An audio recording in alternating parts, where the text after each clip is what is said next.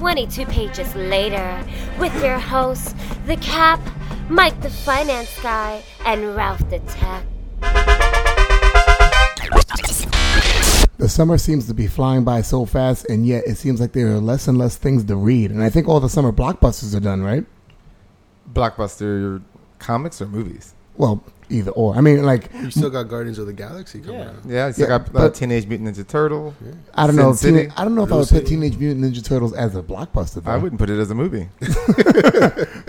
All right. What's up, everybody? Welcome to another episode of Meanwhile, 22 Pages Later, episode 38. And the reason I remember that, because that's my age. I'm one of the hosts, The Cap, here with MFG, the one who always got something to say, whether it's valuable or not. It's left to be determined. Mike, the Finance Guy. You went Chewbacca? Yeah, that's all I had. It sounded like retard Chewbacca. Really, my throat was just sore. That's your excuse? Okay. And, of course, the guy who loves tanks during the zombie apocalypse, Ralph the Tech. I thank you very much. And one of our... Oh, God. Wow, already so early. And one of our favorite returning guests, we have Troy. All right. That's right. All right. I didn't know Matthew McConaughey was here. Wow. Let me take my shirt off. You know what's funny? People knock Matthew McConaughey, and I actually like some of the stuff he's done. I like Matthew McConaughey. I like some of the stuff he's done. It's not him. I don't think he's a bad actor. It's just his movies don't interest me that much. Oh, man, what was the... not To Kill a Mockingbird. What was the name of that movie, the law movie he was in, the first one, that gave him, like, a lot of notoriety? Oh. A Time to Kill. A Time to Kill. Love The Time to Kill. Mm-hmm. One of my favorite movies. Haven't seen it. You've never seen it? You never- But you've seen Tomcats? Yeah, it's a funny movie.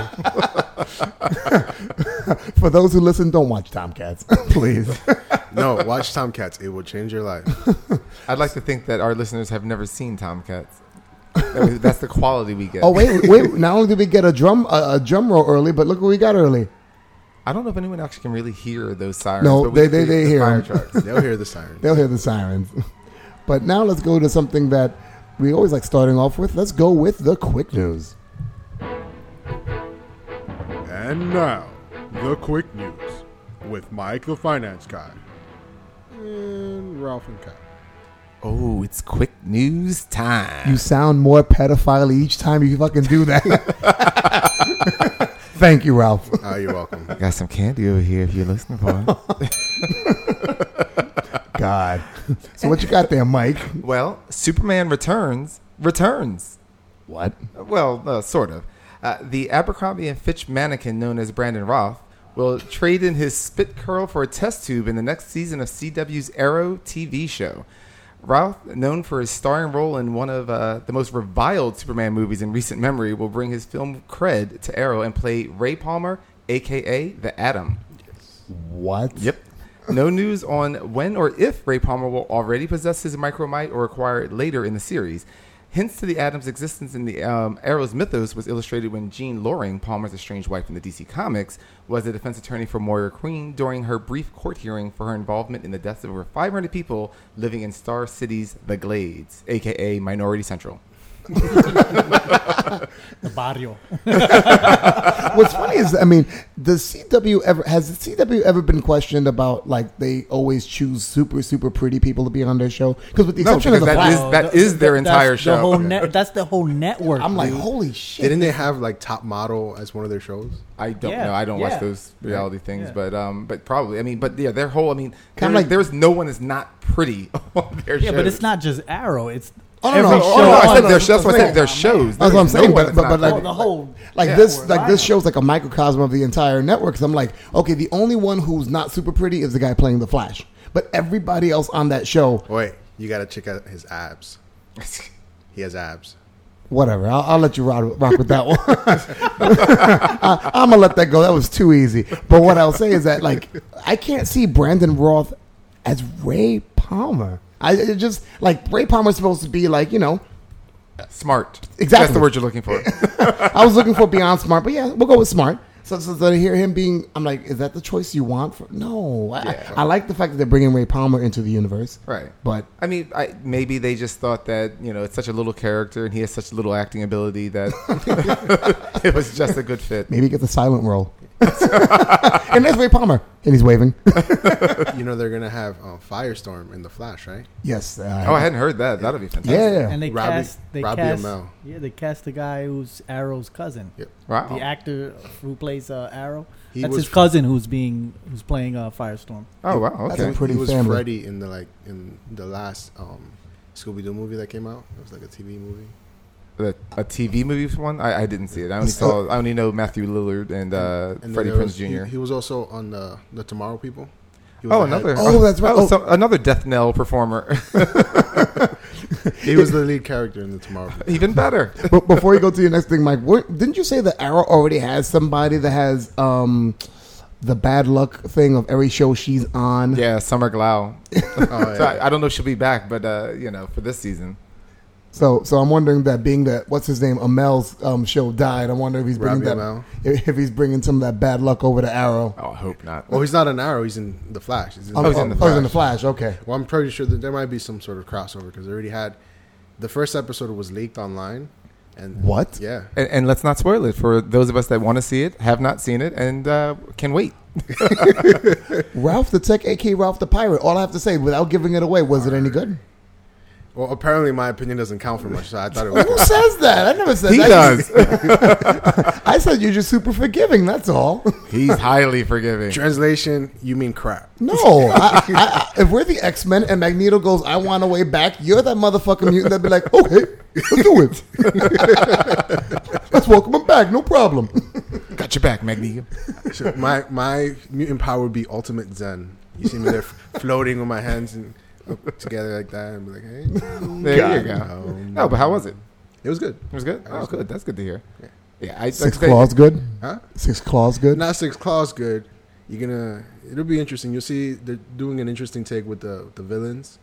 Like, the Rogues. All right. Yeah. They're doing an interesting take with the Rogues. Okay, interesting. All right, cool. Are they using all of the rogues?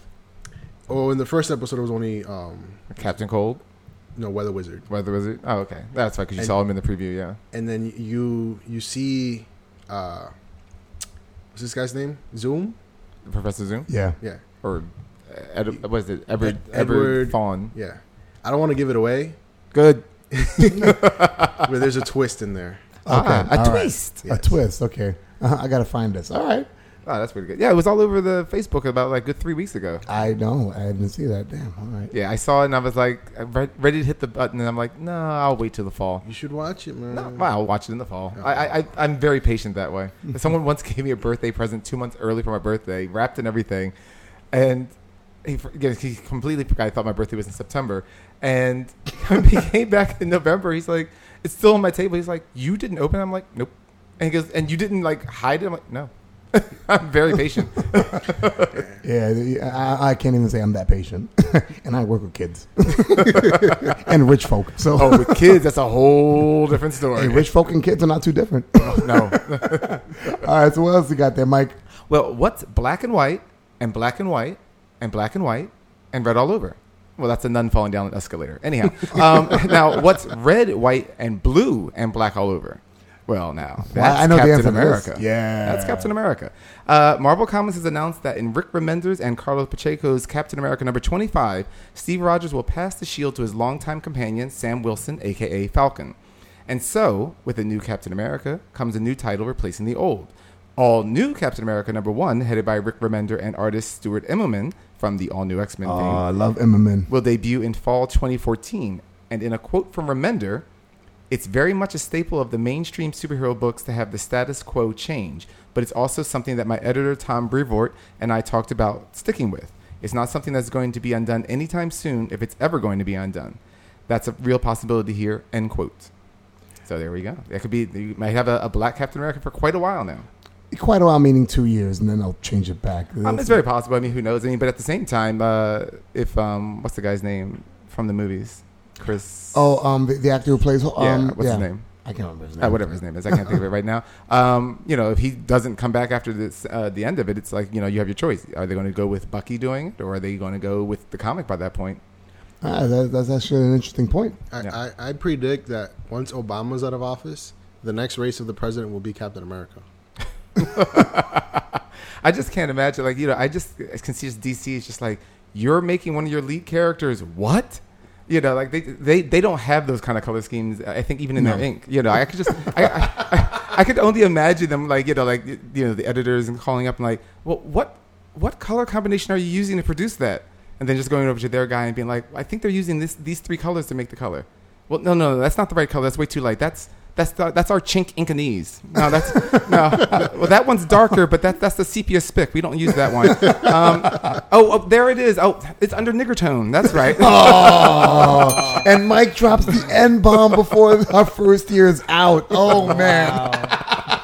Wow. DC. And the last time you dropped the N-bomb was talking about DC. It's always DC. So my John Stewart. Oh, nigga John. All right. So, I mean, quick question. How are you guys feeling about the change? You mean menopause? No. That sounds like a personal issue. No, I'm talking about the idea of Falcon now becoming Captain America. I think it's a cool idea. I have no problem with it. I mean, I'm just curious to see how they're going to go. I mean, he did say in that same interview with Rick Remender that, they're not going to do anything weird. Like, he does not have the super soldier serum and stuff like that, but obviously he has other traits. He has this thing that lets him fly. He's empathic, and that's what allows him to communicate with the birds. So that's just kind of weird. So he's Birdman? Almost. Go for it, Troy. It fucking sucks. He's a sucky character as the Falcon, and now he's going to be a sucky Captain America. It's a dumb idea. Yeah, well, I mean, I guess they were planning on a big step up. I'm behind on the last few issues, so I don't know how they've been resolving it. Is he going to have like a fleet of American bald eagles to come to his... Well, Red Wing is a Falcon, so I don't know how that's going to work. They might have to trade him in. Yeah. I mean, if he's gonna keep with the America theme, he needs some bald eagles behind him, right? That's true. There. So Redbird's out of a job. Yeah. See Redbird standing in line waiting for his check. And it's funny because you were mentioning all the things that Falcon has as his powers. I was like, I wonder if he has a power now that makes him interesting. No, I don't know how he doesn't get killed. No, it's just like I just don't understand how he doesn't get killed. Well, as much in the villains are like, wait, who's that guy? Oh, as much as I enjoyed the movie, it was one of the first things I said to the Cap. I'm like, and this movie proves why anyone with wings is inefficient in any kind of superhero team, because it's like all you can do is fly, and all they have to do is hit your wing. Like, that is it, and now your entire special ability is gone. Warren Worthington's listening to this podcast and crying. But I've got hollow bones. Yeah. No, but he's crying, but he's wiping his tears with his millions. So. That's why you're Warren Worthington. Yeah. What else you got there, Mike? Well, Thangs for the Memories might be the subtitle for Netflix's upcoming Daredevil series. Deborah Ann Wall has been cast as Karen Page, Matt Murdock's long-running love interest. Wall portrayed True Blood vampire Jessica Hamby through its entire 7-season run. Yeah, I knew you knew that. I love Jessica. Yeah. Oh, man. Now, Karen Page was introduced in Daredevil #1 in April 1964 and had quite a life as legal secretary, actress, heroin addict, porn star, drug counselor, and eventually dead. But that doesn't even mention nearly having molten cobalt poured all over her by her supervillain father and Mysterio faking her blood test so that she believed she was HIV positive. That's quite a life this woman's had. Wow. Yeah. But that's the big news for that show. So we're gonna get a little bit more street cred to it. I'm actually pretty excited about this whole web series that Netflix is putting together. Yeah, I can't wait. I hope it's good. I hope so too. I'm looking forward to it. I'm going to be watching that. Yeah, that's my big thing. So now, last and least, the Fantastic Four reboot, better known as "Fuck you, Marvel, wait until our next movie when we make the X-Men superpowered hamsters," had an unusual reveal. According to the stars, the movie has very little to do with the comics aside from names and powers. Go figure on that one. Can you imagine that? Exactly. On a different note, Toby Cabell has been signed to play Dr. Doom. Cabell has had roles in some of Hollywood's more questionable films, such as Prince of Persia, Sorcerer's Apprentice, and The Wrath of the Titans. But more recently, Cabell was in what film and as which character? How recent? Very. Obviously, I don't know. He was that guy in that movie. He was, but he may not have been. He actually was in the Planet of the Apes. Dawn of the Planet of the Apes. Oh, really? Very recent. He was Caesar. No, he was Koba. Okay. Oh, Yeah, so he did the body motion and the voice for Koba. Interesting. Okay. And a great segue. And I was- because that's all the news Oh, I yeah, have. look at you. You had to say great segue because the last time you had a segue, I think You somebody ruined it. I didn't ruin it. It was me. It was me. Yeah, usually I ruined the segue. I remember the last time you ruined the segue. Yeah, it was me. It was because it was the whole talking about Transformers, right? Yeah. What's a fucking horrible movie. Oh, You I told ruined you the not to segue go now. see it, but you went and did it anyway. by the way, on that level, guess how much it's made worldwide? Transformers. More than I can ever. They made a dream of. shitload. I know they made a shitload. Yes, that's Let me guess, 200 mil. no. much? Evidently, shitload does not mean as much to Troy over there. Even more than that? It is worldwide. Oh, okay. Worldwide, it has made $798 million. So we'll be seeing more Transformers in the there future. will be many more Transformers at this rate. It is now Michael Bay's paid. It is the highest grossing film ever in China, ever in all of their history. Wow, they see everything. Wow, Yeah. that's what I'm saying. Well, you know why? It's because they have China in the movie. That's why. So they're like, oh my god. let Well, me they go said see that it, let they me said go that that's see it. actually been happening a lot. That in the Iron Man 3, there's actually an unseen American version where they actually cut to China. Well, that's because the Chinese finance part of Iron Man. Yeah, I'm not even sure about that, but No, there's- they did. That's and there's- why. And there's, I forget, there's another movie. Well, and obviously the Transformers had it in and stuff like that. But there was another movie that was mentioned too about how they're like kind of tossing in China because it's up and coming now. Like because their economics are changing. More people have money to go see movies. There was something that was saying that the amount of theaters that they're erecting in China right now equate to about a dozen a day. Wow. What are they opening right in front of each other? Just about. Well, it's a huge country, and I think a lot of people have not seen movies. In China, obviously, movies are like Starbucks. Everyone around the corner. Shit. Yeah, can you imagine that? It's a huge population. Yeah. Well, yeah, and it's funny how art's imitating life because they always talk about how in the future that China would own the United States. Well, it sounds like the movie market's going to be following suit too. Don't they technically own the United States with all the money that we owe them? And that's It's hard to say. I mean, that was Japan owned us in the 80s, and look at their economy now. They still haven't recovered. all right. So that's all your quick news. That is all my quick news. I'm going to ask anyway. Ralph, do you have any quick news? He had news. I had news. got I already- more? I said my news. Anything else? No. Yeah. Okay, I'm just making sure the sponge is dry. What the hell? Oh, okay. How about this one? Stephen Amell, Arrow. He's gonna be at the NYC Comic Con. Yeah. I I was all excited about that. Get your tickets because the tickets are flying off the shelves. I still have to get my 2.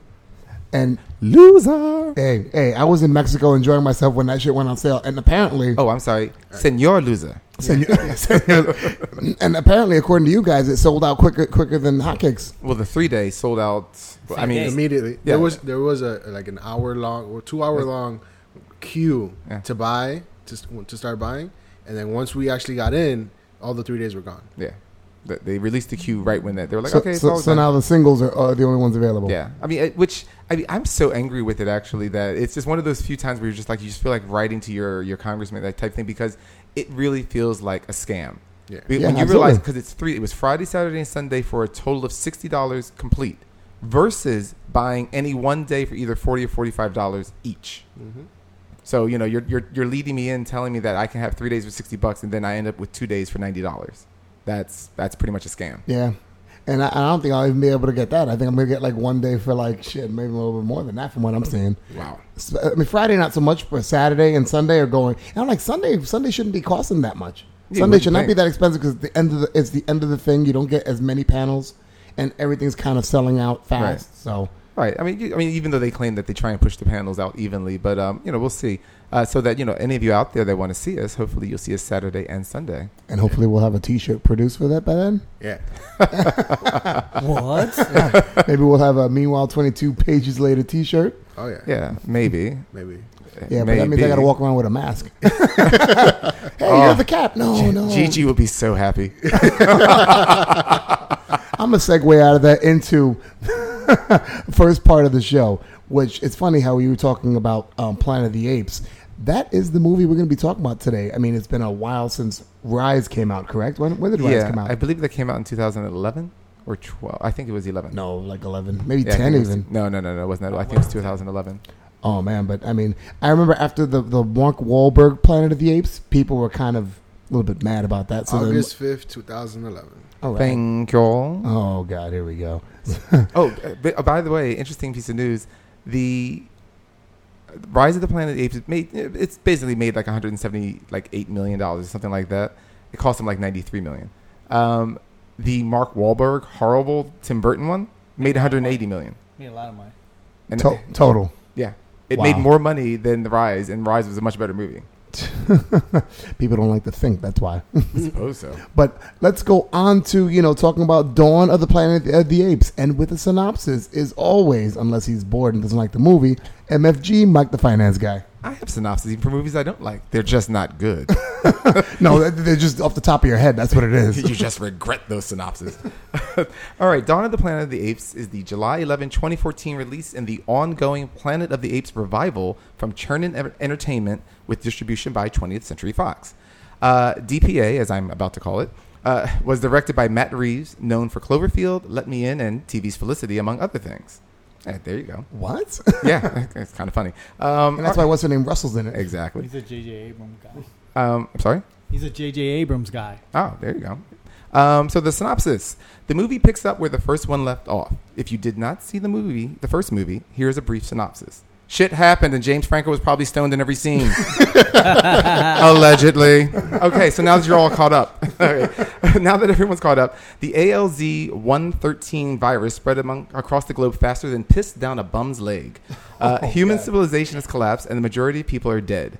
10 years later, we see that Caesar is a leader of an entirely new and extremely large community of chimps, gorillas, and what I imagine is one probably very horny orangutan because he's the only one.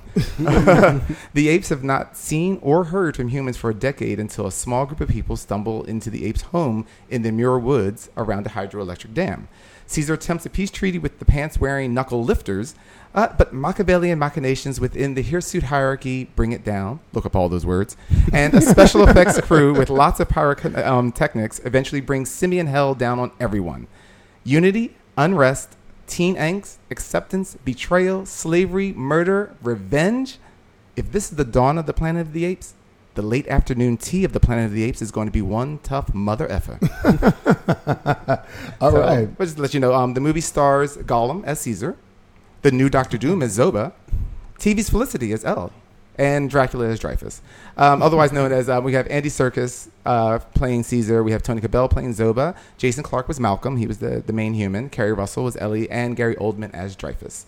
And a very unnecessary Gary Oldman for some odd reason. that was their street cred. They said, let's put Gary Oldman in. Yeah. People will watch it. He was the Tony Todd of the Final Destination movie. And what's funny is that, I mean, after all the things that he was quoted on saying, in Hollywood, I wonder how much less it affected their, I can't imagine. Hold on.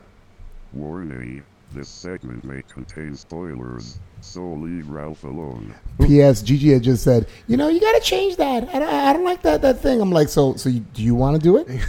We have to put the volume low when you're recording, but... All right, so Ralph's might fuck shit up, so don't blame us, motherfucker. She hates when I do that. Yeah. Just because you sound Korean, So that's my Korean voice now. apparently. Oh, You ever okay. seen Friday After Next? Yes. When they're in like the rich part, Yeah. and the Korean neighbor. Uh-huh. That's how you sound like. Thanks. Okay. Motherfucker. Motherfucker. All right. So, Dawn of the Planet of the Apes. All right. Let's talk about it. What are your initial thoughts after seeing the whole thing, guys? I didn't know that there was. You know how they say history repeats itself? Yeah. It's crazy how they did it with the whole Roman Empire Caesar thing, and then a Brutus betraying him. Yeah. Yeah. I kind of felt like Did that you was notice good. that? Didn't think of that. Yeah. Oh, yeah. I thought about it like once Koba betrayed him, I was like, wow, very very Roman. I was just waiting for him to be like, "Etu Koba." Well, he knows English, not Latin. Hey, he's smart. All right. One thing I'll say, after you get past the intro of them explaining what happened to the humans, I thought the slowness was gonna bore me, but the pacing was well. I didn't find it slow at all. I absolutely loved the movie. That's what I'm saying. I thought it was slow, but just the pacing ended up being perfect for what they were doing. Well, I love the opening the opening bit that showed the virus spreading across the world. I just thought that was really clever because I had actually forgotten about the virus until I was like, oh, that's right. That is how it ended with that one guy getting on a plane. It was very 12 Monkey-ish of them. Oh, shout out to Joe. He hates 12 Monkeys. But then he's not going to like us talking about these apes either. Yeah, because there's more than 80. That's right. But I mean, I like the beginning part where they establish how the monkeys communicate and what the civilization looks like. That first 15-20 minute span. You know, I mean, I enjoyed it. I really enjoyed it. I liked watching the apes just living amongst themselves. The fact that for the most part they don't talk. You know, they just speak in sign language, which that was the part that just got me. I'm like, okay, you speak in sign language, that's fine, but they tend to very often speak looking away from the people they're talking to. Mm-hmm. So I'm thinking, well, they can't see your hands. There's also the grunts and everything. Right. Let's talk about the CGI. CGI was amazing. CGI was amazing. If you really focused on an ape while you were watching the film and saw that you could see the individual strands of hair or fur. Oh yeah, amazing. Well, even the eyes. I mean, when they would zoom in on the eyes, they look. Well, the eyes so are real. I would hope they were, because that would just be way too much to duplicate. When they filmed it, they were wearing motion capture suits, and they would also have a headpiece. Mm-hmm. And the headpiece had a camera coming down, and they were filming their eyes. Oh, okay. That's why the eyes look real, because they are real. That's why I said incredible. Wow. That's why I said before that Tony Cabell, was in the movie. I mean, his motion was in there. It really was just a remarkable film. I mean, the apes themselves look great. Now, I saw it in 3D, and I saw it without these losers for a change. Well, I don't go to movies 9 o'clock in the morning. Fuck you. I go for the cheap seats at the cheap prices. Was there an early bird special there too? For MFG, those are retirement special. It wasn't an early bird. It was just an egg sitting there. It hadn't even hatched by that hour. Yeah, I saw it with a friend of mine. He said the same. He was like, I don't think the 3D added much. Now, I don't think it added much as far as looking at the scenery per se. It didn't do much, but I really do believe that it kind of helped me relate a little bit better to the apes because they had dimension. Yeah, because they had dimension. It was just really weird. It made them seem more than CGI. So it was 3D empathy. Maybe. We call it 3D empathy. But I agree. The CGI was fantastic, and it wasn't Michael Bay, blowing up things and transforming cars CGI. Not until the end. But just the fact of you just have these apes and they're fighting the bear looked a little fucked up though. The bear looked like a retarded bear. Not for nothing. Yeah, it was bad. I felt the monkeys were great. What? I felt bad for the bear. He was, give me that picnic basket. Hey, boo boo. But that, I mean, just that fight sequence was really cool. The way they went about it. And I agree with the sign language. There are parts where they're signing for a long time at the small phrase, or they're signing for a short time and it's a long phrase. Well, that was one of my favorite. They would just wave their hands and he'd be like, "Now's the time for all men to gather together." And then, there was this one time where they were just like, I thought they were voguing, and the guy was just like, "Okay." I'm like, really? It takes that long? But one of my favorite things too would be when Caesar would be with his main crew of the hierarchy there, and you realize at the end, they were talking to everybody, but meanwhile they're huddled in a circle, a tight circle, waving their hands, in front of themselves. I'm like, no one else can see this. You do understand that? I don't know how you disseminated this information out to everybody, but it wasn't that way. Well, you know how in certain speeches you have an actual sign language interpreter translating into sign language. So what he has is a series of other apes around him relaying the message, like a phone line. So by the time it gets to the other guys, he's saying, scratch your butt, let's eat bananas. Actually, by the time it got to him, he was like, "Hey, Macarena." Oh my god. Hi. Oh god. Actually, I would almost imagine that it would have to work in reverse, because usually you're talking and then you have a sign language. So I imagine if Caesar's doing it, there's just some woman off to the side, and then he said, "We're going to do this." Well, I mean, it's funny because so much was without the humans. I was after a while, I was like, "Wow, I don't even want to really see the humans right about now." Yeah, they were very annoying. So when the humans show up on site, and I'm like, "Oh, okay, here we go." My favorite is Maurice, the orangutan. Maurice was great. Yeah, that's a cool orangutan. Well, one of my favorite parts, just period, is when you finally hear the monkey speak for the first time. Now I don't know where you guys saw the movie, but did the audience in a movie theater? You know what I mean? I don't know what community of people you saw it with, but did people react to the monkey reacting? 9 a.m. There were 5 people in the theater. I'm not joking. When they spoke for the first time? When they spoke, when they spoke to the humans. to the group of humans. Yeah, not because the first time they spoke was just to the small band that ended up at Murray. go. Yeah, when he was saying go. But yeah, I loved it. I mean, because the thing is, could you imagine that really happening? I mean, you knew the apes were out there, but you just think they're apes and that they're just dangerous and they have that virus that they really don't have, but everyone believes is what's killing the people. You know, when he just shows up, and what's the very first thing he says? Does he say humans or? I think he just says go. He just says No. When he shows up for the group of people, when he shows up at the fortress, what's the very first? Because it's one word he says. He said apes. Oh, that's right. Yeah, because that's why he goes. Apes do not want war. That's right. And that when everyone was like, I was just like, yeah, that would be the reaction.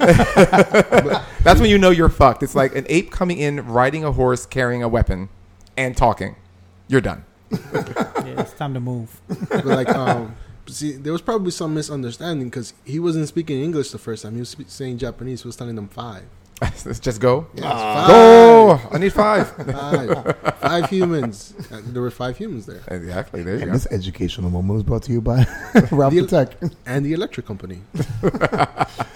No, but I mean, I really did enjoy that scene because everybody just went into holy hell. Because, like I said, you realize, okay, they can talk, they can think, they have the horses. They didn't have guns at that moment, you know, but it's like they're weaponized and they are evidently organized, you know, like an actual army. It's just they're like 10 to 12 times stronger than a human being. I was just going to say and that's that. the chimps. That's not the gorillas are far stronger than that. You And know? there were a lot more than 80. Yeah, exactly. You know, which also there was a ton of gorillas too. I'm like, so you found all these gorillas, you found all these chimps, but you only managed to find one orangutan. Apparently in San Francisco, they only need one orangutan. That's the orangutan godfather. Well, like I was telling Mike before when he dropped by the job the other day, I said, well, that's easy to figure out. There was probably orangutans around, but nobody was intelligent as Maurice. He's trying to talk to me. Hey, baby, what's going on? Oh, you can't talk. Fuck, next. He's like, yeah, I can't talk to you. You're ratchet. Let's keep it moving. But hey, I mean, if you're the only orangutan around a whole bunch of chimps, I mean, come on, you'd be like the Mac Daddy. You'd be getting chimp ass all the time. I don't know. He's like the one ginger in the entire group. I don't think they're finding that much love for him there. He didn't have a very happy face, and his big butt face didn't help either. Yeah. Well, he was the right hand man, so you know. Yeah, but give some points there. That's true. So it's I mean, when the apes were introduced and introduced and they could talk, it was pretty cool. You said Mike, you said you found the humans annoying. Yeah, I mean, well, I didn't think that. I think I shouldn't say I didn't think they did this. I think they should have done a little bit fairer job of trying to give us a choice of who we're rooting for.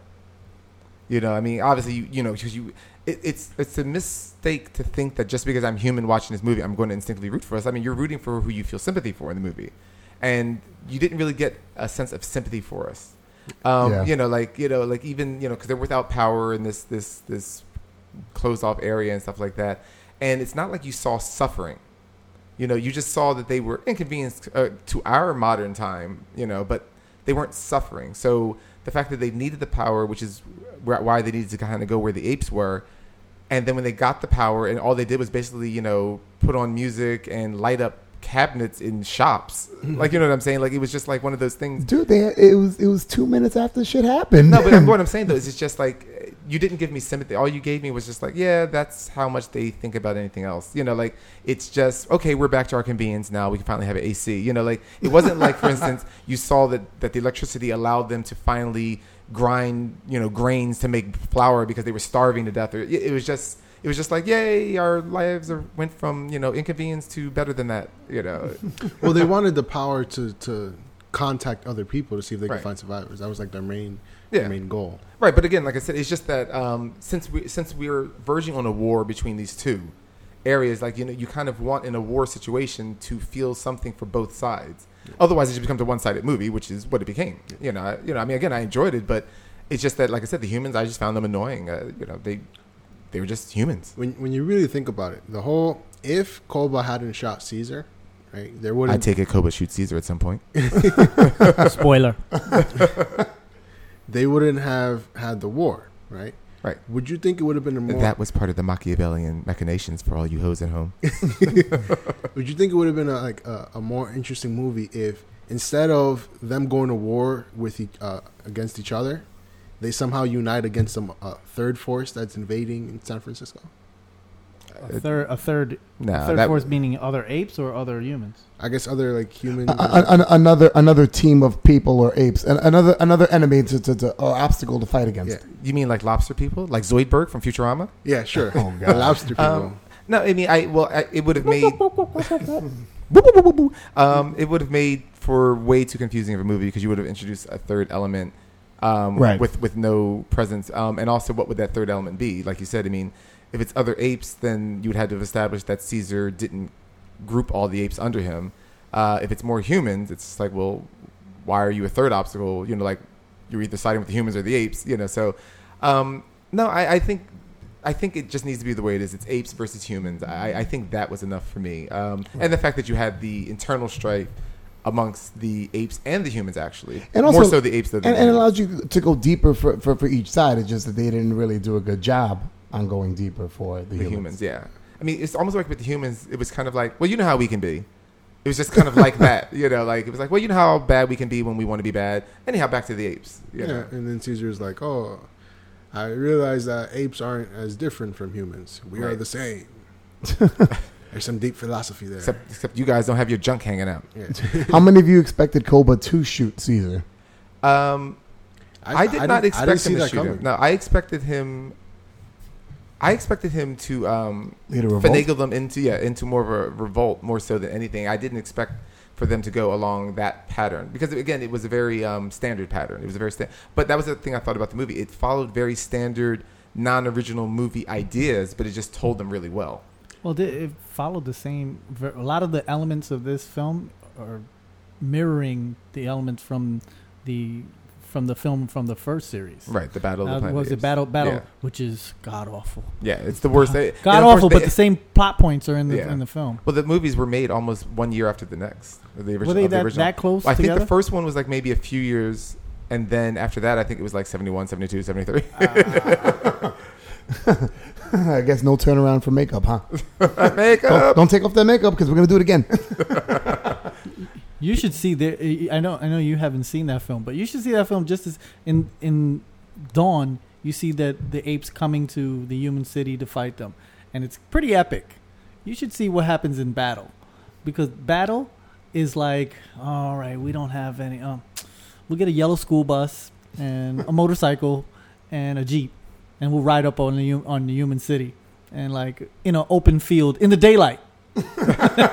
How bad it looks is crazy. It's like a bunch of kids made the film. It's like, you know what? I still got my Halloween costume. Let's make Battle for the Planet of the Apes. That's too funny. Yeah, there was no CGI back then at all. What do you mean you don't have keys to the Jeep? We'll push the Jeep. That's basically how Battle looks. So the first Planet of the Apes came out in 1968. Right, and then the second one was in 70, right? 70, then 71, 71, 72, 73, exactly. Yeah. Holy That's shit. why I said Never one- knew that. 1 year after the next. There was MFG also- did not exaggerate. There was also a television series. Yep. Yeah, I remember that. The television series was not quite that interesting. And an animated television series called Return to the Planet of the Apes. Yeah. That was creepy. Yeah. That was in 75. Creepy. Yeah. Mike? It was It was a little something creepy. weird about it. Yeah. There's something weird about it. I don't know. What did it make it like one season for the animated? Yeah, I couldn't imagine much. And longer. it was both, on- both only had one season. yeah, well, the live action. The live really. action television series was in 74, which was after Battle of the Planet of the Apes. Okay. And then the Return to the Planet of the Apes was in 75. Okay. What's interesting though is that like in the Planet of the Apes movies, the original one, it was interesting because they made it very much a society divided by tasks, which I thought was very interesting. Right. Because all the chimps were scientists, all of the orangutans were philosophers and statesmen, and all of the gorillas were military. Like that's exactly Okay, what gotcha. they did. Yeah, it was mean, just a come very on. interesting breakup. You Really? know? Are you going to put gorillas as scientists? Come on, man. Hey, Come you on. know, that It's not everyone has their working. It's chance. not working. Ah. You know, but what also was interesting, I had watched something about the making of it years ago. They were talking about the making of the original one, probably around the time that the Marky Mark one was out. It's probably when it came up again. But it was one of the most fascinating things. They said that the actors, obviously most of the actors there were just day players because they were just people they put into the ape suits and stuff like that. But they all knew each other. They're familiar with each other, stuff like that. So and so would hang out with so and so. Whatever. But every time they went into makeup, they said, and it was just like a science experiment. It was a sociological experiment that when they were in makeup at lunchtime for the breaks, all the chimps sat together, all the apes, gorillas sat together, and all the Wow, orangutans that's sat together. And yet they all knew each other. It's just kind of, you went what looks familiar. It was just very interesting that way. Wow. Okay. Yeah, I'm pretty sure like if a chimp strayed and went to the gorilla table, like, what are you doing here, you damn chimp? Go back to your table. Came back covered in shit. That's the only good imitation you got there, Ralph. But that was actually, I was looking forward to that. I'm not looking forward to, I was kind of looking for that that separation of tasks in this movie, and they didn't really have it much. I mean, the apes definitely, I mean, the gorillas definitely are more aggressive, but then they're also larger and stronger. But it wasn't defined. It wasn't like, for instance, when they make the invasion, it wasn't like that the gorillas led the charge. No, the gorillas were more like, support medics, taking the wounded out of the way. Right, yeah, they did a lot of that. Oh, during the battle scenes. Yeah. Oh, and speaking of the battle scene, as we're kind of jumping around a bit there, what happened to the guys in the tank? Oh, that's right. Oh, Ralph. That's tank, right. The tank was open, all right? Yeah. How the hell you drive around in an open tank? They were using the top Because gun. they were using the gun. Fuck that shit, man. You got a big-ass cannon. You're going to be using the little gun. The cannon shoots one at a time. The gun shoots a lot of people, even though they couldn't shoot anybody. I swear. It was from the Transformer school of shooting, right? It's from the G.I. Joe cover fire, suppressing fire. Yeah, all I kept hearing, the guy in the tank was, just shoot them! Just shoot them! I'm like, Cobra Commander, are you leading this group of humans? No one is able to hit an ape, but they could hit every rail. They could hit every rail that an ape was near. I'm like, that is some sharpshooting. I have never seen anyone hit a rail so much. Yeah. Did you feel like the boy, when we're talking about the humans, did you think the boy was kind of not irrelevant, but like throwaway? Like you didn't have to have his character. You could have done it with something else. Well, it was sort of a way to mirror Caesar's family, right? Because you have Caesar, his son, and then the wife, and then right. newborn. Yeah, and they did try and give you a little bit a mirror, like Ralph said. But he was unimportant. He just he served really no function. You could have made the kid the baby. You could have made the father a slight of an artist, and you could have got the same stuff taken care of. Yeah. Oh, yeah. No. I mean, the kids served really no purpose. It was just, like I said, it was just to make it a family, so that there was a sense of loss on that side. Yeah, the sense of there's a sense of not reflection. Yeah, whatever. Yeah. A sense of that, huh? Shit it. It's very complex. We do morning podcasts. I'm not used to this. Cap. I thought it was man interesting. Of few words. I thought it was interesting only. that Caesar had two sons in this version. Yeah. Because in the original version, he only had one. Yeah, I guess he got a wondering little bit more. I'm wondering. Yeah, he got a little more. But I'm wondering where they're going with that. Why they introduced. Yeah, I was the just second gonna say one. that. I could actually then see if that's the case. I mean, to me, it seems like you're going right down to Shakespeare by that point, which means you're going to have two sons that are going to now be a chance to run One the a empire, pacifist, right? one Right, aggressive. exactly. So, and I could see where that's going to go. That's what I would think. I'll tell you you already this. because you already know that is it Blue Eyes? Yeah, Blue Eyes. I mean, even though he kind of realized he was wrong for following Koba, but he still isn't as accepting of things as they should be, like his father was. Hey, he's gonna be badass because he has that. I would think that the younger son will scar. end up being the more aggressive one. Because that's true too. I can see possibly Caesar will be older. He wouldn't have had the benefit of seeing this whole thing play out in front of him, and he wouldn't have seen the transition. Right, and he'll grow up seeing humans. Well, not seeing humans. or barely seeing them, and only seeing the the worst of them. Which Yeah. I mean, that's a very good point. I mean, they might go from that side, but I definitely do see a split going down there from the son. That's what I see. I guess so, because I mean, like we before the podcast started, I asked Mike, well, are they leading up to the original Planet of the Apes film? Is this what this is all leading up to? Which kind of hard to do, right? So maybe that's not where they're headed, right? But we were talking, because anyone hasn't seen it. The original Planet of the Apes with Charlton Heston is astronauts. They were just going into space, and evidently they invented time travel accidentally twice, which is an amazing feat all on its own. So that they were only supposed to be going into space and then coming back. They were just practicing kind of like suspended animation, and then supposed to come back. And they think they come back to Earth, and then they think that they're now on another planet because there's just apes everywhere and there's human-like things, coming around. And it just turns out, of course, that they're actually on Earth. They're just far in the future on Earth. This one. Oh, and the movies also are kind of a paradox. They don't go in a linear fashion. So you already start in the future, Eventually, you go back in the past, but you realize that the apes from the future come into the past, and since they already are intelligent and can speak, they give birth to Caesar, who can speak and is intelligent, and then that's what lays plans for the planet to be taken over by the apes. So the past can't happen until the future takes place, basically. In this one, like Troy and I were talking about that, if they did want to at least try and put the astronaut thing on, what would have been cool is if in the first film they had just said, like, we launched a manned spaceship into the space for blah blah blah blah blah, and then have them come back in the last film and see what happened to the world, since they've been gone. I thought that would be cool. That would have been cool. Yeah. It's funny because when you kind of know where a movie is supposed to go, or at least according to what the previous movies had said, does it get to a point where you're like, okay, well, I know it's coming, so I wish they would do something different? Yeah, I mean, I usually do. Unless the first one was excellent, something like that. Yeah, okay. But this one I'm happy with because I don't know where they're going to go, and I'm very happy with that. Yeah, and then in the Mark Wahlberg remake, Caesar was actually a chimp on the space station that crashed onto Earth, and he was the reason. I forgot about that.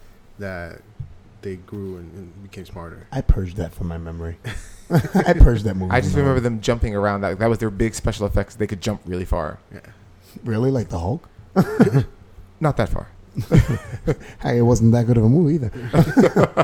But I really enjoyed. It's funny because Mike nails it on the head, and it's kind of like when I think about this movie, I think about how much compassion you had for the apes, and I mean, like, you really got invested when Caesar got shot. I remember everybody in the audience was like, "Oh." Did any of you really believe he was dead, though? No. The fact No he fell into the point bushes until you see a dead body, nobody's dead. That was my question. All right, so these apes, they love Caesar, right? They follow him, they respect him, right? Except for Koba. So he gets shot and he falls off a cliff, and nobody thinks to go look for his body, right? Nobody. Well, he was really far down.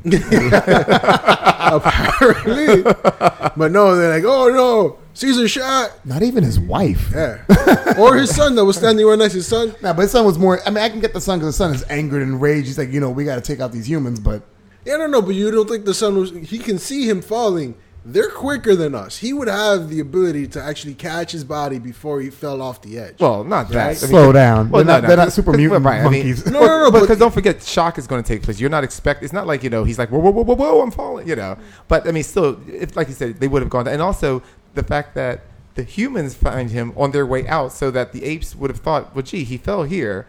If we just go the way out of here, we would just run past him at some point, and, like, no one stopped to look for him, Or maybe they just, because they were in such a rage, they ran right over him. I mean, if you look close, you saw some footprints on his body. Oh man! But also, the one thing to keep in mind, though, is that, remember, Caesar is the most intelligent, followed by probably Maurice. The other apes are smart, especially smarter than they should be, but they're not, all there. They're not all him. So I guess So some of those animal instincts still exist. Just like, well, our leader's gone. Who's next? Yeah, right. Caesar is like college level, and they're like preschool. Right. And you did have Koba also. They did a good job, I think, with the idea that Koba immediately took their mind off of it by like, we got to kill the humans now. No, now. Yeah, totally. Totally, absolutely. I mean, it was genius by Koba. That was my favorite part, actually. Oh, and Koba. Well, no, with Maurice. When the humans are there, because the humans are there when Caesar gets shot, and the apes are starting to get like squirrely now, and Maurice is by all the humans, and he's just like, run. Yeah, that was pretty cool. That was pretty cool. I mean, he should have just been all side mouth about it. Run. Watching Koba become more and more evil was very cool to see. Yes, I like that he did not start out bad. I mean, well, he already had from the first movie. You knew, but you knew why, because he was tortured by humans and as part of experiments. So you knew he wasn't a fan of him. But I did like the captain said, I liked watching it grow. His hatred grew once they came back again. You can see it when Caesar allows them to work on the dam. Yeah, and he says once they're finished with their human work, they can go. And then Koba's like, human work, and he shows them the scars. Yeah. Human work. That was awesome. Human work. Yeah. Everyone can't see what you're actually doing. They just hear you repeating human work. Yeah, I know. But you can see me. But excellent point. In all his glory. Excellent point, Ro. Put those pants on. And you know what I like the breeze.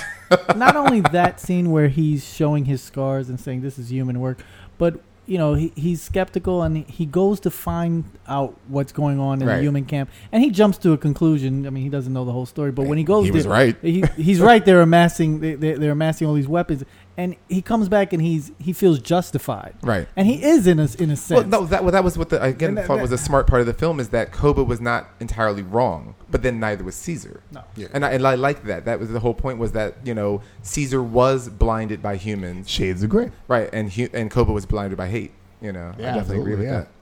And it's funny because it's almost like when you look at Koba, you think about the archetype of villains, that villains are not supposed to be good looking, villains are supposed to be really evil looking, and the fact that he didn't start out that way. He was abused and all that stuff, Right. but he was still loyal to Caesar, and he still worked with him. You kind of feel like, oh well, maybe Koba won't necessarily nope. Yeah.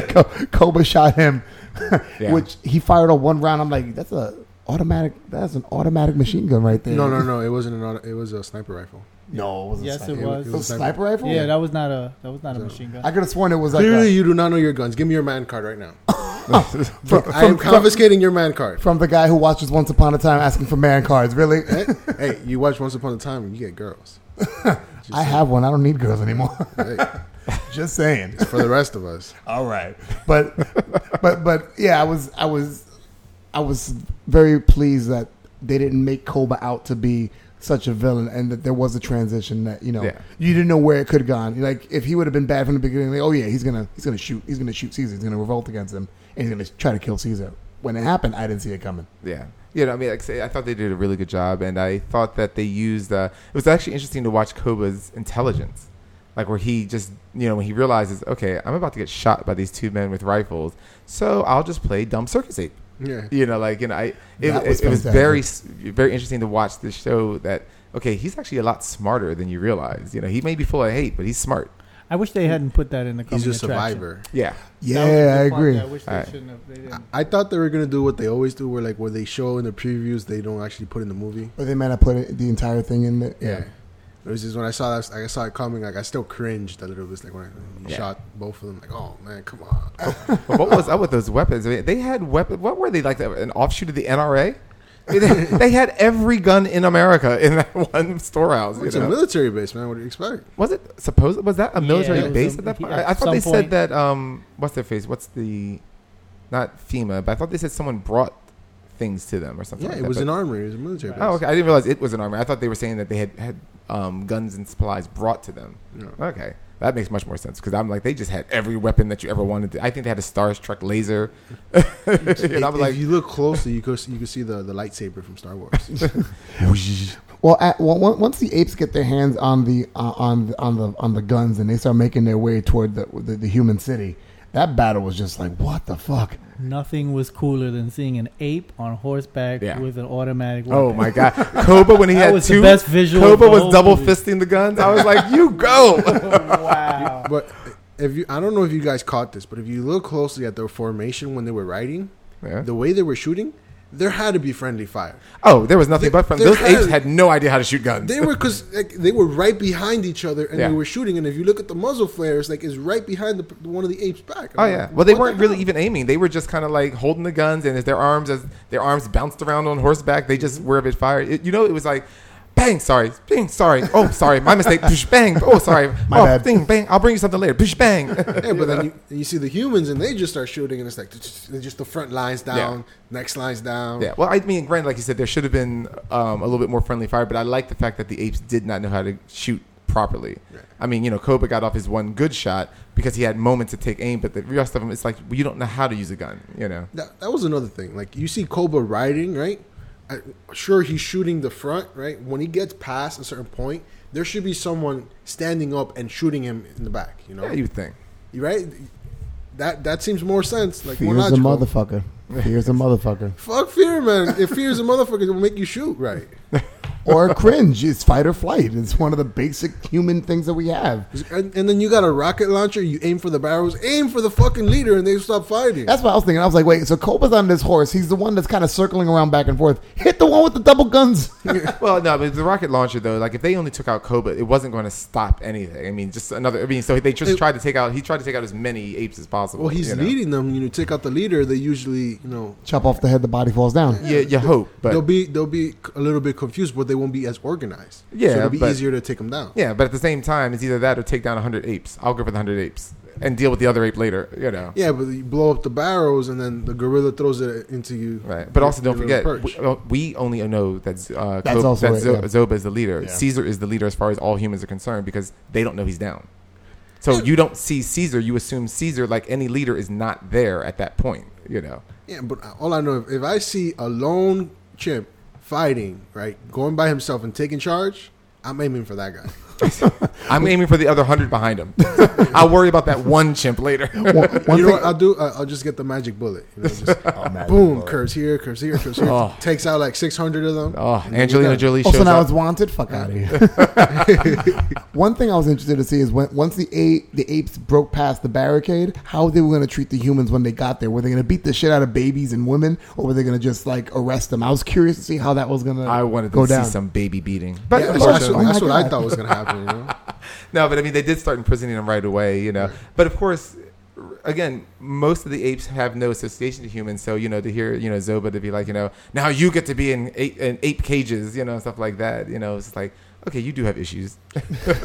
How about when Koba kills Ash because he refuses to kill the human? Ape, no kill, ape. Yeah. Unless it's you. I was very surprised at how we dispatched him. I was like, wow, he killed Ash. Yeah, I thought he was going to kill him off to the side, but he was just like, nope, everyone watch this. Yep. Get in line. He's like, you want to see an experiment? No. Let's see if we can fly. Yeah. Guess not. I'm not a scientist, but And then Rocket's just in prison because he's like, oh, no, I'm going to follow Caesar. also, how did you like the way that it tied back to the original movie by going back to the house, but with the humans taking Caesar back to his original house? Yeah. Because Caesar told him, take me Well, I here. thought it was great. I mean, I thought it was touching. I thought it was appropriate as well since they weren't that far away. You know what? I don't really like. Did you think about this? James Franco character was a doctor, right? Mm-hmm. So he probably had medical supplies in the house, right? Right. But yet they go to try and get medical supplies back in the colony, right? Right, but don't forget though, this is not like the next day. This is years later when humanity's in disarray. So we saw the state of the house. So you're imagining it again from that point of view. You're imagining they were raided. Yeah, but you should think. Let me check the house first. Maybe there's supplies. Well, he knows he's a doctor. They don't. Yeah, they didn't figure out Yeah, he was no, a doctor till later on. But still, you would think, hey, let me check to see if there's any supplies in the house, right? That would be your first thing, You've right? got a dying monkey there. I think And what I mean, let's just put it this way: you go through my house, you're not going to find a scalpel. like if you're at anyone's house, you're not going to find a scalpel. You'll like find that- a knife. Yeah, but that's just going to add more insult to injury. Oh, this rusty knife that's been sitting around for 10 years, let me just cut you with it. And it's not that sharp. apes need to do surgery. Ape need morphine. Morphine! But I like the way they tied that back in, definitely. Yeah. No, I did really like And, that, though. and then but the symbol for the window yeah, to the symbol signal for the them. window, which I definitely like that. But I did love that I'm like, when he turns on that camcorder, I'm like, bullshit, that battery's still working.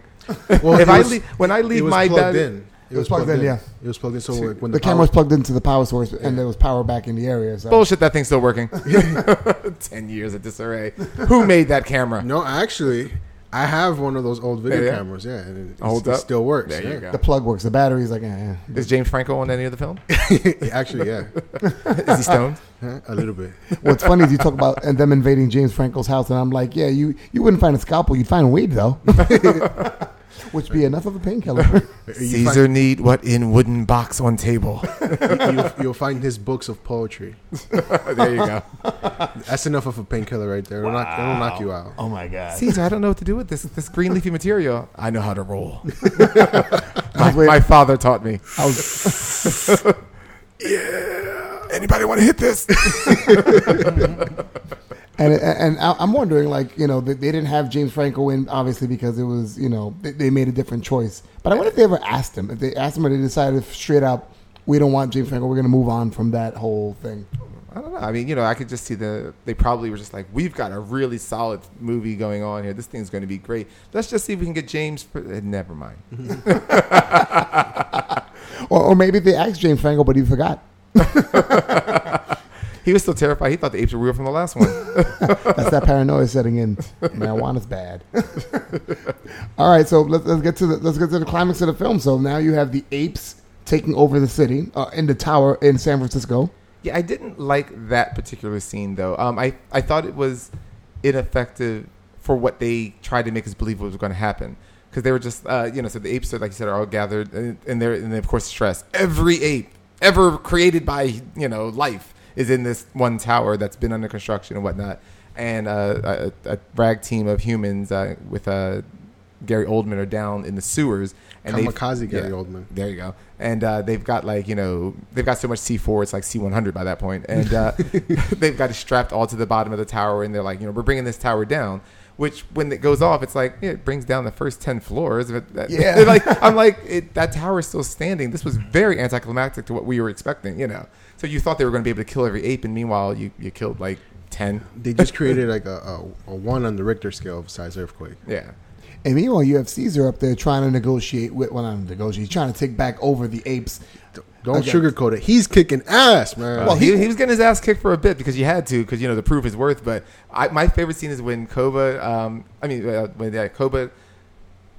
Is Koba or Zoba? Koba. Thank you. When Koba comes swinging around with like this metal bar, and Caesar jumps back, grabs like on the edge with his hands, and then uses his foot to grab the metal bar. I was like, that was badass.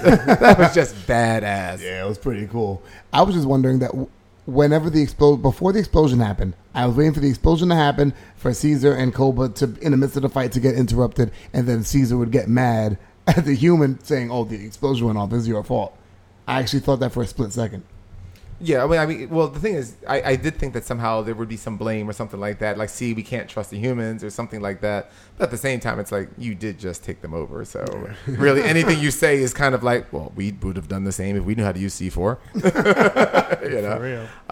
But I did like the fight scene. I didn't think it was over the top. I didn't think it was just there for the sake of it. I thought it was a really good fight scene. And, good old Caesar at the end there. 'Cause I also love that every time Koba did something bad, he begged for forgiveness from Caesar, and you just knew. Yeah, he knew he was going to try and pull that card. He's like, you know what? Very end. Apes don't kill apes. Please, apes don't kill apes. Apes don't kill apes. Yo, bro, what's up, cuz?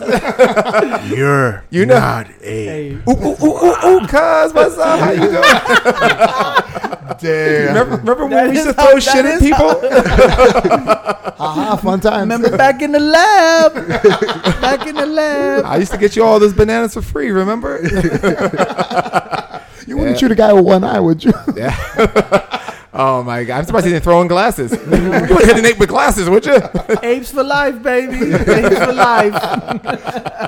All right. Yeah, so when he had Caesar had him by the hand, and you're like, at no point did you believe that Caesar was going to forgive him, though. Like, it would have been an interesting turn in the movie, depending, but it would have been like, you're a fool. We're not talking about someone that disagreed with you. We're talking about someone that tried to kill you. But you could have made it work. You could have had Caesar try to pull him up.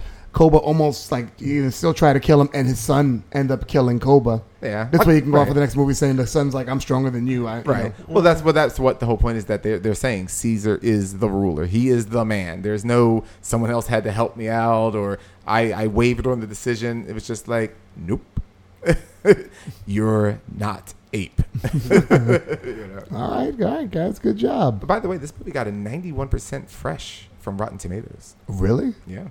Wow. Nice. 91%. I don't. What other film has gotten that high a mark? In recent time, probably nothing. Yeah, I can't. Probably nothing recently. Glitter. Nah, just talking about you. Glitter.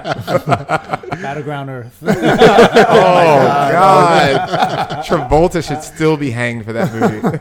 All right, let's go right to it, gentlemen. What are your ratings for Dawn of the Planet of the Apes? Mike, what is your rating? I give it 8. I thought Caesar was going to become Batman, and I was okay with that out of 10.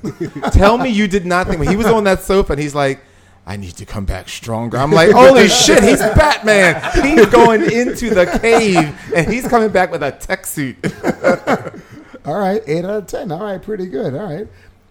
Ralph? I give it 9 out of 10. All right. I'm going to go ahead and give it 9 knuckle drags that will probably rule the world out of 10. Troy, what do you give it? I don't have any creative way to say it, so I'm just 9 out of 10, easily. It was easily the best movie I've seen this summer. Oh, wow, that's pretty good. All right. And that's better than Transformers? The Chinese beg to differ. I couldn't stop you from seeing that, but Well, Someone should have tried. I tried. I told him, but he like no. Well, We had to review it. I gotta see it. Yeah, I gotta see it. I gotta review it. For all our millions of fans out there, you better appreciate that. there's definitely zeros behind it. So there you have it. Our review for Dawn of Planet of the Apes. Fantastic movie. You definitely should go see it. So One last thing. Go ahead. Where do you think the franchise goes in the next film? Because at the end, they say, "Oh well, the military's coming. The war has started." Well, are you up for seeing a film where it's just a fight between what's left of civilization against, which would be a small amount of apes comparatively speaking? Because the military comes. I'm sorry, I don't care how many apes there are. If the military is still existing in this world, they should be able to wipe the floor. Well, at least wipe out that group, and that is the only group of intelligent apes that we're aware of. It's going to have to take place again, maybe another decade or so into the future. It has to. Yeah. It might start off with a little like what they did with the simian flu thing, where they show that the apes have somehow beat the military using guerrilla tactics. Well, even if they want to, hey, that's not actually bad. Well, I mean, but I wouldn't say they would show them beating, because I think the movie would be about the war itself. But I think they would show, like, maybe, for instance, Caesar's group went into hiding, and then going to hiding, branched out. Let's say, for instance, maybe even started doing emissaries. Well, that's the weird part, though. Actually, they can't, because it's not like they just touch another ape and they suddenly can, talk. They have to be exposed to that gas, and there just isn't anymore that we're aware of. It's a virus. So all the apes are actually carrying the virus. No. The virus that's killing the humans was from human exposure to that. But the apes, remember, had to be exposed to that gas. The gas is the virus. That's what it was. I don't know. I never the got virus. that. The virus was in the gas. The reason that the humans were exposed was because the first guy, when they were administering it to Koba, right, his mask came off. That's he inhaled it. But see, I never got the feeling that they were... It's an actual virus, so they can actually transmit it to other apes. But see, they haven't established that, because, again, if that was the case, then the apes should have started being intelligent just by being around Caesar. I mean, they made in the first movie... Caesar was born with it, because his mother had... The first one was like a vaccine, kind of like a serum that was injected to his mother, and he was born. Right? And then... James Franco's character was using the same thing to try to treat his father, but then the human immune system fought it, right? So then he decided to design a virus instead to try to do the same thing. That's why the second one was a virus. See, that's the thing. The first one was called 1112, right? And this was 1113, right? That's the one that. But see, that's the thing. It's I don't know. They haven't made that clear, and if that's the case, then now they're going to have to reestablish that this is a virus that will just spread. But if that's also the case, and that would mean that... Don't you remember when they first encountered the monkeys in the forest, right? They were scared. They're like, are we going to be all right? And then well, that's because they believe that the monkeys are carrying the virus. Don't forget.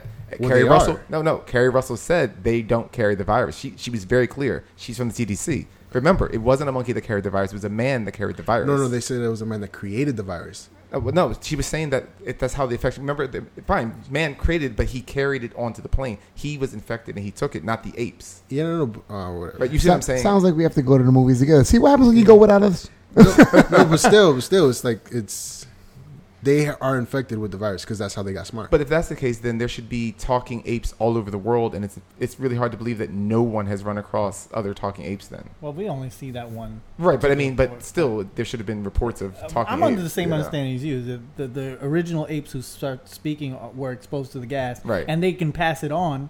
Genetically, from that point on, exactly. if those apes have kids, right? That's what they I'm would thinking, be able to speak. That's how I was understanding. Right. But otherwise, the reason I brought that up is that I was thinking then, because they have to figure out a way to get more and more apes intelligent. I mean, they just have to figure that out. So maybe they will go with what Ralph is saying and just say, yes, it's a virus that they're somehow spreading amongst themselves. Either that, or it's going to have to be maybe 20 years into the future, so that this way there's just been a mass population spread.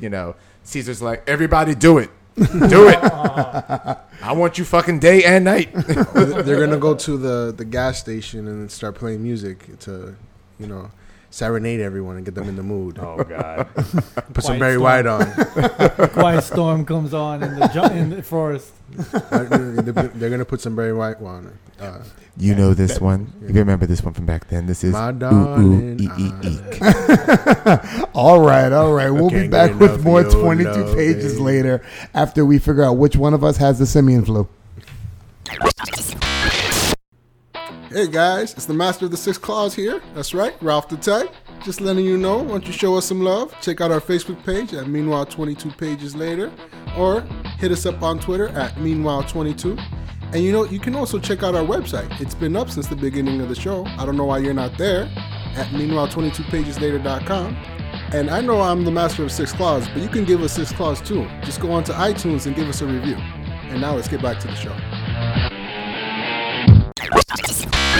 All right, now we're back, guys. So now I'm going to allow you to do what people don't allow you to do anymore, dream. Oh, I thought it was masturbate in public. Okay, Paul Rubens. Pee Wee Herman. That's what I just said, Paul Rubens. Pee Wee Herman. I don't know his real name. When he was arrested, everybody knew his name. And that was the end of the TV show. But He yeah, was in a bit of a sticky situation. You said the magic word, sticky situation.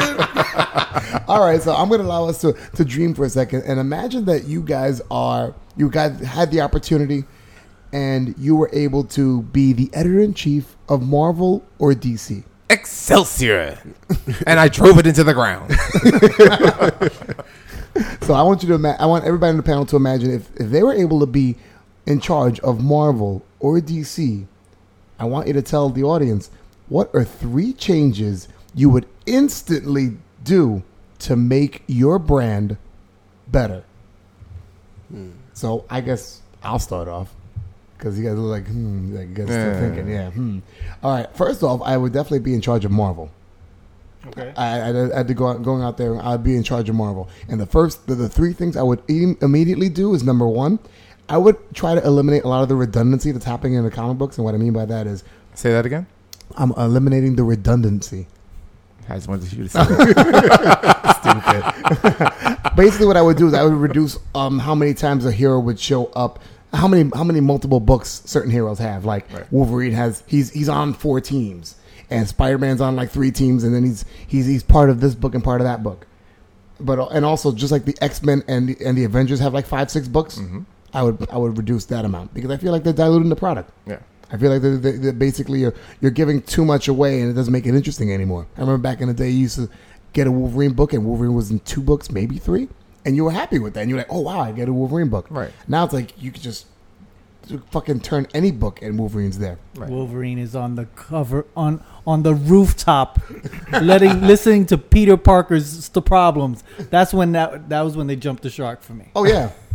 oh, that's right. That was in Wolverine 3. And that was in Spider-Man. Oh, it was Amazing It was in Spider-Man. Spider-Man. And Wolverine's on the roof with Peter Parker, and Peter Parker's spilling his guts about his problems, and I'm like, yeah, this is just bullshit. Well, the question is though, was Wolverine listening, or was he just kind of like cocked out, drunk in the back, like leaning against the pillar, like, whatever? But that's one thing I find. Granted, we all know it's like a very superhero-y stance and stuff like that, but there's just some characters that you question, why are they on the rooftop?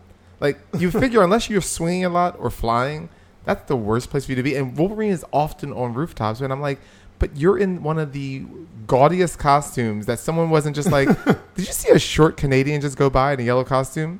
Yeah, but he comes by often. And everywhere. Yeah, and everywhere. And I remember That's actually one of my points. Because I'm not going to, when we go to rehash, I had said the same thing. And it's actually the same ones. I'm like, they need to have less X-Men, Wolverine, Avengers titles and focus on other characters. absolutely. But for DC, I just said less Batman and create new characters. Ah. Wait, that- that was mine. Oh, I think that's what I'm saying. I don't think there's been You so gotta many pick different one ideas. company. Well, he took mine. No, there's only 2. There's gonna be more than one of us talking about the same company. Yeah, I was gonna do DC. I thought you were gonna do Dark Horse. Oh, then I want to go before Ralph if he's gonna do this. Hey, All right. Let me finish mine first. save the best for last. All right, so the first thing is to eliminate redundancy and kind of like now eliminate the freaking mass using of all these characters. I mean, don't get me wrong. I have a number 4, but I'll mention that later.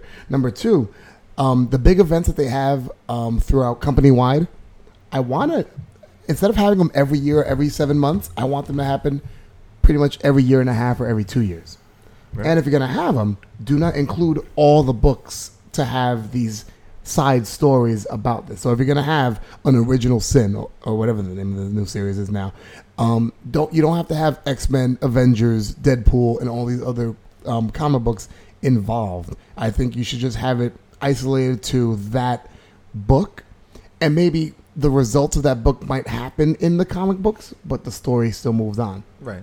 You know, you don't have to say, okay, well, this is an added story to, you know, our year-long event, because I don't really want to know that much. I just want to read that book, find out that story, and that's it. Oh yeah. It's kind of like what, and just shifting sides. It reminds me of what DC did with Forever Evil. Right. Like their books had, you know, some of the books had to do with Forever Evil, and some of the books didn't. And I'm like, well, how can you write Forever Evil, but then you have a Superman book, and Superman's still flying around? You'll be seeing it all again in September. Oh God! Don't get me started on that. And then finally, I changed my number 3 from what I had last night. Troy and I had discussed it last night. I made it that if you're gonna kill heroes, leave some of them dead, or if anything, if you're gonna have a major change like Falcon becoming Captain America, have that run a longer course. Have, you know, certain things obviously need to end quick, but I feel like you need to run a longer course. Like when Human Torch was dead, let him be dead for 5 years or something. I'm glad you're not running Marvel, because right now that would mean we would be stuck with Sam Wilson as Captain America for a long time, and I don't want that. No. I'm like I said, not all of them, but I think a lot of them. Like Bucky should, you know, even though Winter Soldier, the book is a great story, you know, he should have kept him dead. I feel like they could have created something else. Yes, they should have kept him dead. You know, there's certain heroes that should have stayed dead and should not have been resurrected. But the thing is with the Winter Soldier, and I think it's what a lot of people forget, is that I don't think anyone's that interested in that it's Bucky brought back. I mean, after the initial Bucky's brought back, it's not really Bucky anymore. They could have just made up an entire character of somebody that was cryogenically frozen and has been brought through history to kill all these people. Because once the thrill that it's Bucky is there, it's not Bucky anymore. I mean, it's now James Buchanan, who we never knew as James Buchanan, is now the Winter Soldier. Right. You know, it was just a waste of time. And that's why I say with some of them, either run its course longer. Like when Captain America died, I'm like, okay, give it about a year or two, he's going to be back. And yeah, it was exciting that he was coming back, but everybody knew it. I want some people to feel like some characters might actually die and stay dead, and that's one thing DC did very well. You mean like with Batman? No. I'm talking about like before Barry Allen Flash. How long was Barry Allen dead? It was a good 10, 15 years? No, real time about 30 years. About real time 30 years. Yeah. So you see what I'm saying? Like, you know. For how many years did Wally West kill the Flash? 30 years. Wow. Leave Wally alone, man. Like Wally. A lot of people like Wally. No, a lot of people I didn't want to bring Barry Allen. A lot of people like Wally. Why? Because he's the only Flash they ever knew. Well, I knew both. Right, but I'm just saying, honestly, for most people, I like Wally better. See, I'm a Barry Allen person up until Barry's boring. now. Well, until now, I like Barry. We gotta have this discussion. But yeah, that's what I would do for Marvel. The fourth one that I said, the fourth one is, let's stop having crossovers between the Avengers and Phineas and Ferb. Really, guys, this is the fear that we had with Marvel and Disney dipping in the same fucking pudding. I didn't have this fear. I enjoyed the Phineas and Ferb. I know you did. I watched it in your house. Listen. Do not hate on Phineas and Ferb. Phineas and Ferb is good for what it is, and the Avengers are good for what they are. But you don't cross them. No hating on Phineas and Ferb. I'm going to hate all day, motherfucker. So that's what I'm picking out. But really, what harm did that do, considering that the Avengers cartoon and the Hulk cartoon and Spider-Man cartoon suck? So going with Phineas and Ferb, it was just like, you may as well. And it was good. Relax. Good's a really strong term. All right. So that's what I'm going with. Gentlemen, who would like to take the mic next and say what they would do if they were in charge of either Marvel or DC? I'll go, because it's not really so many places you can really take this. And really, like I said, I've written one sentence for each, but I'll just combine it into the word either, because it applies to either. So you can take your choice from this one. Either less crappy costumes for minorities or less crappy minorities for costumes. Either house for that. and Troy is pointing in agreement. That's a good one. That's a good one, Poppy. definitely, you know, also adding on what you're saying, not just about the stop all the crossovers between books, but stop the universe-changing storylines and stop the, which is now in the last couple of years becoming popular, the 12 to 20-something issue single story arc. Oh, yeah. You know, I mean, you know, after you just read an Avengers title for 23 issues to get to the end of one story arc that wasn't interesting. Oh, yeah. And you knew it wasn't interesting by issue 2. You know, that's just really, really annoying and thankless as a reader. And then the other, I'll just, since you had mentioned about the multiple titles, I'll just say that for me, and this is the big one for me, and I get flack from either side on this one, but writers no longer control the characters. The companies take back the reins of character quality. Not saying to dictate any story per se. I'm just saying that what you envision to be Batman or what you envision to be Wolverine doesn't matter. It's my property, and the fans need to be honored. So if you can write me a good Wolverine story under these ideas of what Wolverine is, great. Otherwise, make up your own character. You know? Well, that's a good point. Yeah, okay. You know, I mean, it's just nothing worse than just reading that, like, you know, because I mean, Wolverine's a great character. Wolverine, killer, mindless berserker soldier. Wolverine, Zen master. You're like, well, which one is he? For God's sakes, I mean, is he bipolar? You know, It's funny because I think about how they kind of try to bend people in so many different ways, and when you talked about that last point, I hear you talking about Batman, the Batman creative team. Batman, but any of them really. But yeah, Batman's another one. He's a big one too. Scott Snyder and Capullo, you know, their combination of the Batman series. I mean, not for nothing, I like the way it is drawn, but the story arc has really gotten kind of dumb. Yeah, I mean, they went off with a bang, started off great. I mean, they had a great run up until 0 Hour. Zero Year. Or 0 Year, I'm sorry. And that 0 Year, it just, I mean, and the worst part is that's like the crux of their Batman. You know, they're basically saying this explains the Batman we've written. And I'm like, no, you should have left that unsaid. All right. Good job there, MFG. All right. Troy, what you got? All right. I picked DC. All right. And the first thing I would do is I would have an edict. Dead is dead. Yep. And that encompasses a little bit more than just characters staying dead. There should be, if you're going to kill a character, if you want your character to have some sort of dramatic events in your book, it doesn't necessarily have to be the death of that character. Right. Seems to be like gotten a little lazy. We want to kill. There are plenty of, to tell you the truth, a lot of times the death of a supporting character is even more impactful on the character. And even just those throwing they that bring out. back, though. You know, the whole bringing them back thing, we'd have to. I just draw a line in the sand. Yeah. From this point forward, dead is dead. Yeah. So if you're gonna kill somebody, if you kill Hal Jordan, which would be the first one that I would think of, you could kill and then have somebody replace him because there are 90,000 Green seriously, there Lanterns. are. There's like 5 on Earth alone. Right. But you know, from that point forward, he is gone. And let him be gone, and make sure you thought about that really, really hard before you decide to get rid of the character. That would be the first one, which would open the door to like, well, if you wanted to have some sort of dramatic tension for the character, supporting characters would be what should be killed more often than they are. To tell you the truth. Yeah, no, I agree with that. I mean, like you said, with the main characters, it's because you know they're going to be. I mean, when the Human Torch died. I knew he'd be back. He died off screen. Or supposedly died when they were just like, it was just a ripped costume. You're like, he's not even dead. It's not even like you showed me him dying. You just saw him overwhelmed by forces and a ripped but thing. I guess he didn't die. Well, he didn't die, and then they killed him over and over in that universe. They tortured him. They killed him over and over and brought him back to life. Yeah. I mean, it's just which makes for more bad writing. So they put him through hell. But like what Troy said, I mean, it's lazy writing. Whenever they get around to, let's spice it up, let's kill the character, and it's like, well, it's like watching a TV show. You know, your main character is not going to die. You know? And I, honestly, if there are creative teams who want to tell the story of the death of a particular character in the DC universe, there are multiple universes. Yeah, and I'm like, you know what? Save that story for a multiple universe story.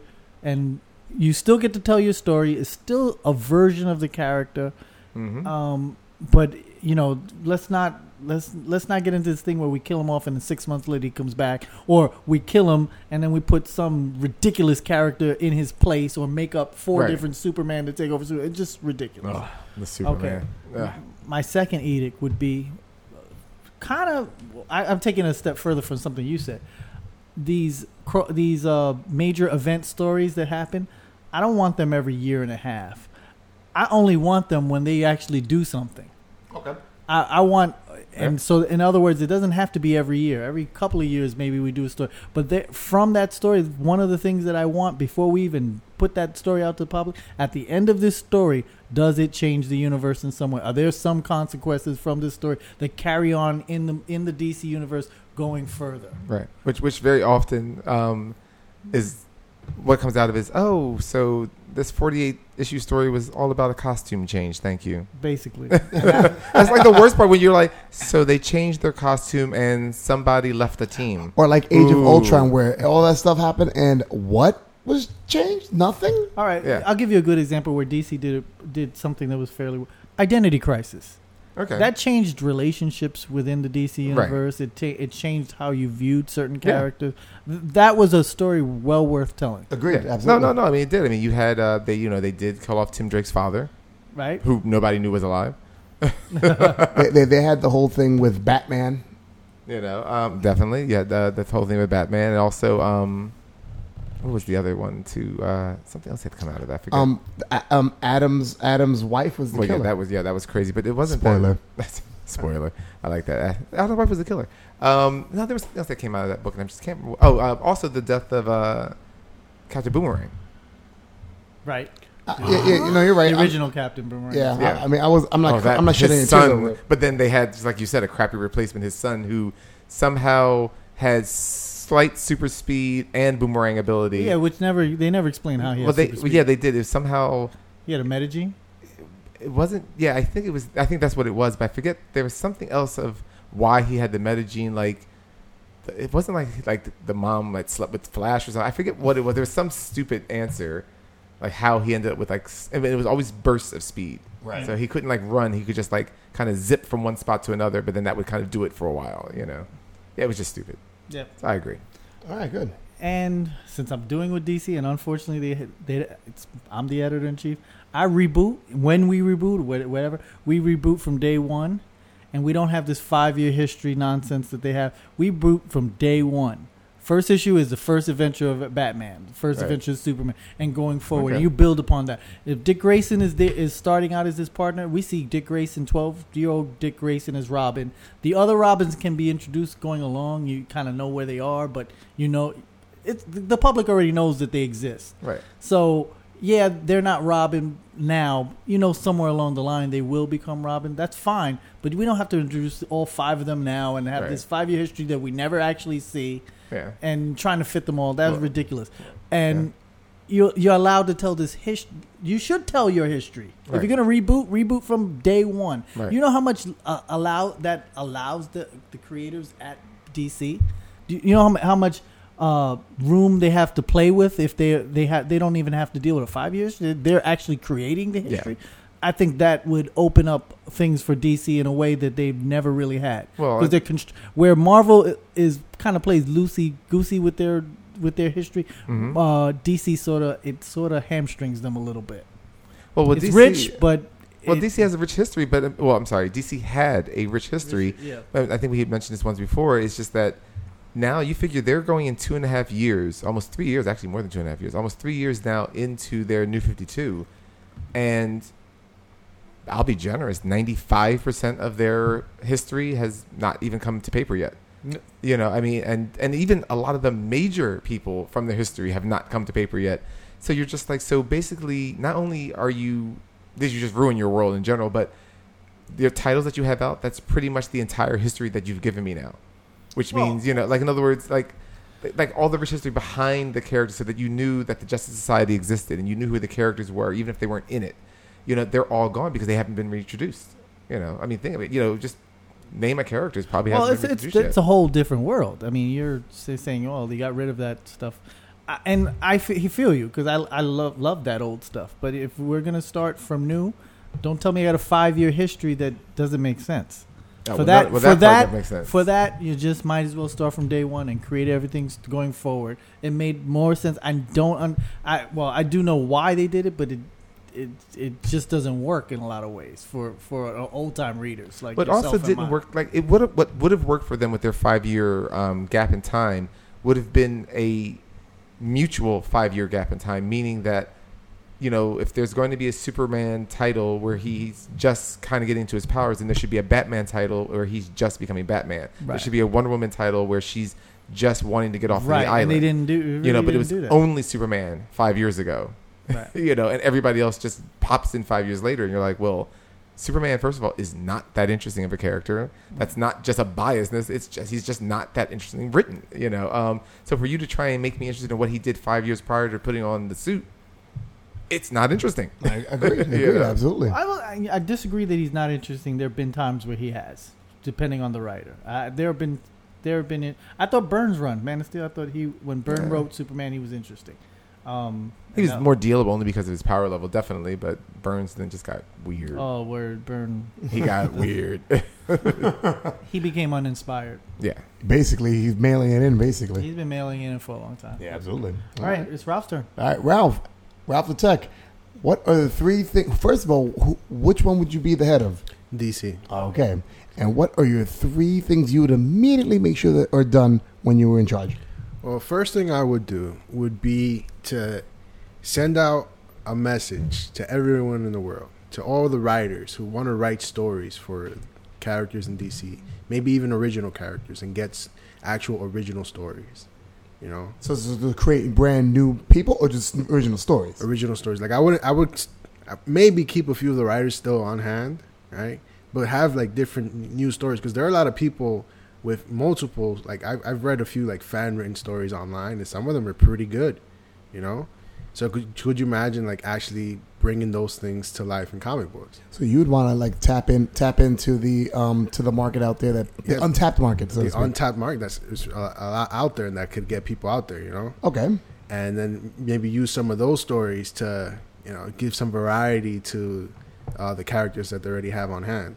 You know, it'd be cool, and then it wouldn't have to be in the continuity, so I wouldn't really worry about too much about continuity. Just say, hey, here, write a story. You know, Right. Use these characters. I would even allow them to change the origin if they wanted to. You know, Wow. as long as it's good. You get like a PC. Like I'm allowed you to touch everything. Yeah, go Everything. ahead. Touch everything. Touch everything. get all up in there in the nook and crannies. Wow. Just as long as it's a happy ending. That's right. where's the bell for that one?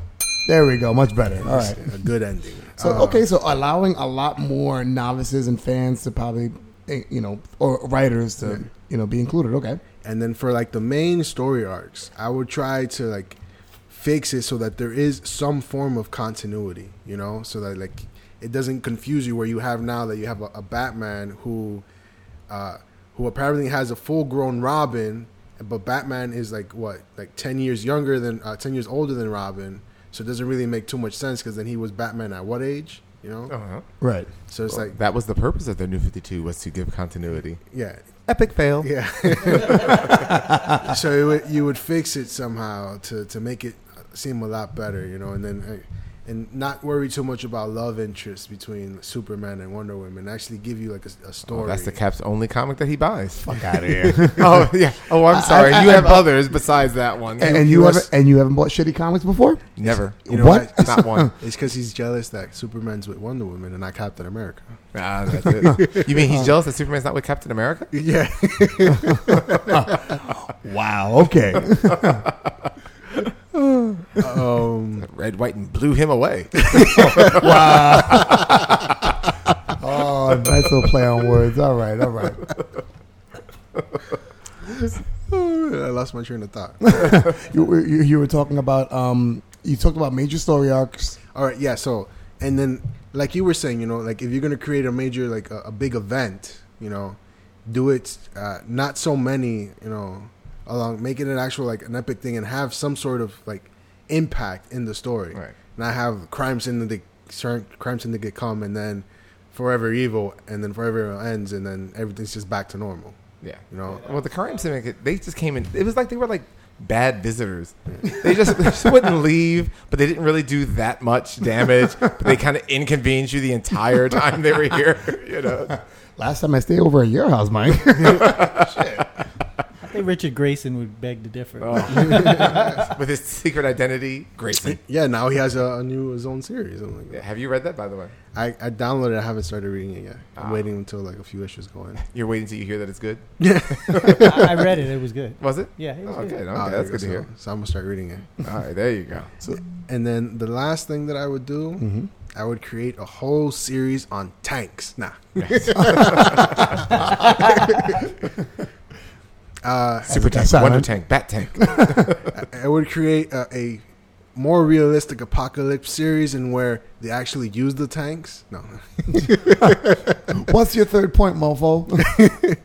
Honestly, like, I don't know. Like, Meanwhile, 22 hours later.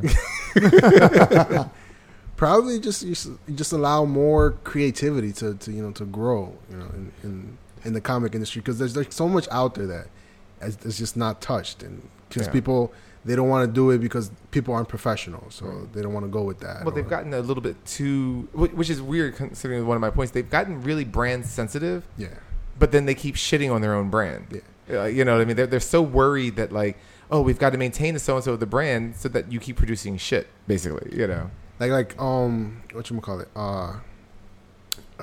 Neil Adams was talking about how in order for him to write for Batman, it has to be DC approved if they want to publish it, because that's their character or whatever. Does he slip them all acid when they read his script? What the hell? What kind of approval was that? And then who was it? I think it was it Denny? Oh, Denny O'Neil? Yeah. What was the quote? What was the one that? Who was the guy that had a story for Batman? Was writing for Batman, and then they took it away from him because there was like some bad press or something. Was it Denny O'Neil? Might have been Denny O'Neil. I can't remember. Yeah, but some shit like that where, like, this guy, he could have probably written some amazing stories because he went to Marvel, right? Denny O'Neil? No, Jose. Feliciano? No.